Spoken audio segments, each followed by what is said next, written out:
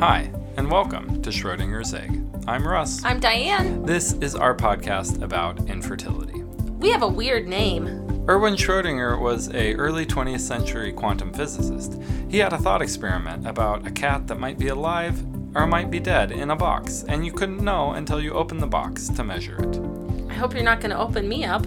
I'm not planning to open you up. Good. This is Schrodinger's Egg.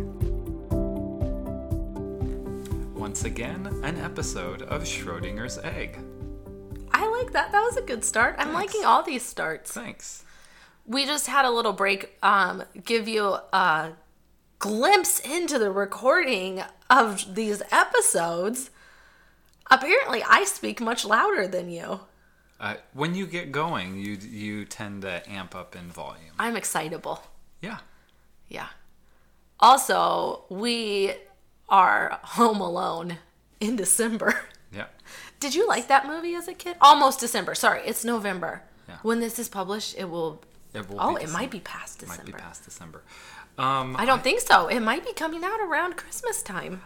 I remember watching that movie and thinking it was watching Home Alone and thinking it was pretty funny. Yeah, this is one of those things where you look back at something from the 80s or 90s and you're like, oh, that was such a funny movie. That was so good. And then we watched it and we were like, whoa, this is not appropriate for kids in so many. Surprised that you're like, why did our parents let us watch this? Yeah, because I kind of feel like when I was 12, that would have been a movie that they would have watched ahead of time. They would have said, no, you shouldn't. Oh, my parents would have let me watch it. Yeah. We come from very different families. A little bit different entertainment choices background there. So, yours family is just more conservative than my family all around. Let's put that out there. We'll go with that. Yes. So, you know what my mom let me watch whenever I was like 10? I do, but you can share it with Go ahead. No, you can share it. The Bodyguard. Yeah. The Bodyguard. Whitney Houston's The Bodyguard. Because I think that soundtrack is still so good. So amazing. And my mom was like, you love it. We'll go to The Bodyguard together. Pretty sure rated R. I went as a child, and then, like, watching it, I think we watched it back later as an adult, and was like, why in the world did you let me watch that? And my mom, to this day, like, at Thanksgiving, was like, I don't know, you love the music. I wanted to go see it with you. Yeah. Okay, so, we've already shared 3 tips about talking with your kids about miscarriage or grief from your blog post on dianenewcomer.com. Thanks. But we're going into the 4th tip here in our mini-series. What's your 4th tip? Point them to Jesus. I think it's very important to say, you can come and talk to mom and dad about this, but Jesus, you can pray to him anytime, and he is there to help heal your heart and listen to your emotions, and he can speak to you more than I'm going to be able to do for my own children, because I can love them the best I can, but I don't know their hearts and their thoughts and their minds, and Jesus knows them completely. So I think pointing them back to Jesus for who is the person who can give them the most comfort is very important. Yeah, I think that is very important. And I think that one of the other things I think there is, we have stories about how Jesus reacts with death in his time on earth. You know, we have the story about Mary and Martha and Lazarus. We know that Jesus has compassion on family members of those who die, and so we can point our kids to some of those stories and some of those attributes about Jesus that really can connect with them and humanize Jesus to them and help them understand that Jesus is a man and cares about them in their day-to-day life. Yeah, I think what's also important in that story about Mary and Martha, and Martha's in it, right? Yes. I don't have it in front of me. Mary and Martha and Lazarus, is that Jesus saw the people mourning and then he wept with them. That he isn't a God who just passes over death. Jesus knew he was going to raise Lazarus from the dead. He knew that Lazarus had died. He still came. He saw their grief and he wept with them. And I think that just shows how important grieving is and how much God's heart is broken over death. Yeah. And even though we know the end of the story, we know that the resurrection happens for Lazarus, and ultimately we have resurrection in Jesus.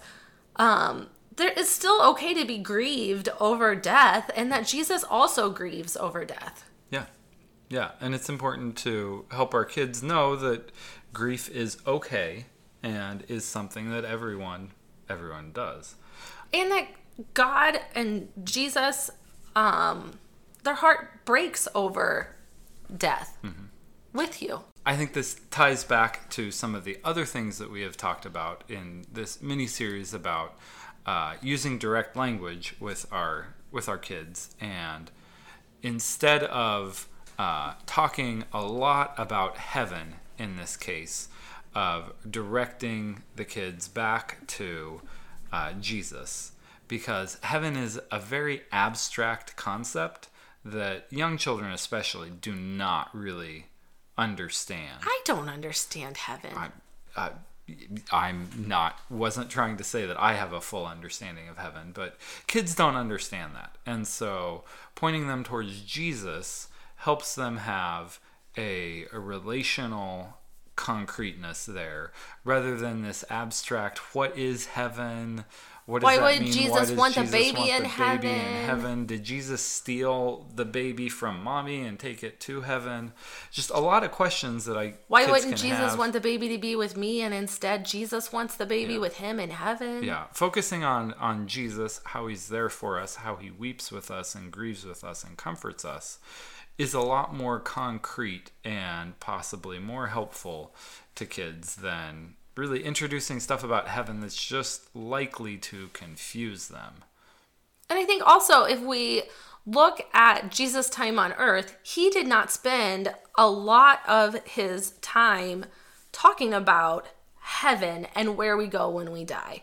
That wasn't his focus. His focus was on healing. His focus was teaching, on being with the crowds. But when you look at like the Sermon on the Mount, he isn't talking a great chunk about heaven and how to get there. Yeah. So I think it's important to focus on what Jesus focused on and the stories that are in the Bible with Jesus for our children to help navigate them through grief. Yeah, helping them focus on Jesus rather than on the hope. Jesus does give us the hope of heaven, but that hope of heaven can be very abstract and hard for kids to understand. Yeah, and I think also Jesus does give us hope, absolutely, and he gives us comfort, and Jesus loves life. So I think focusing back on how Jesus brought Lazarus back to life, Jesus values and loves all life. Yeah. Is really important. Yeah, and Jesus loves and values the baby that was inside mommy as well. Yeah. Can be something that's good for kids to know and understand. Yes. Do you have any other thoughts on this topic before we conclude this episode? I feel like we had a lot of thoughts on that one. I think we did. A lot did. More than the previous episode. Yeah. Well, that was our 4th episode on this mini-series about talking to your kids about miscarriage or grief here on Schrodinger's Egg.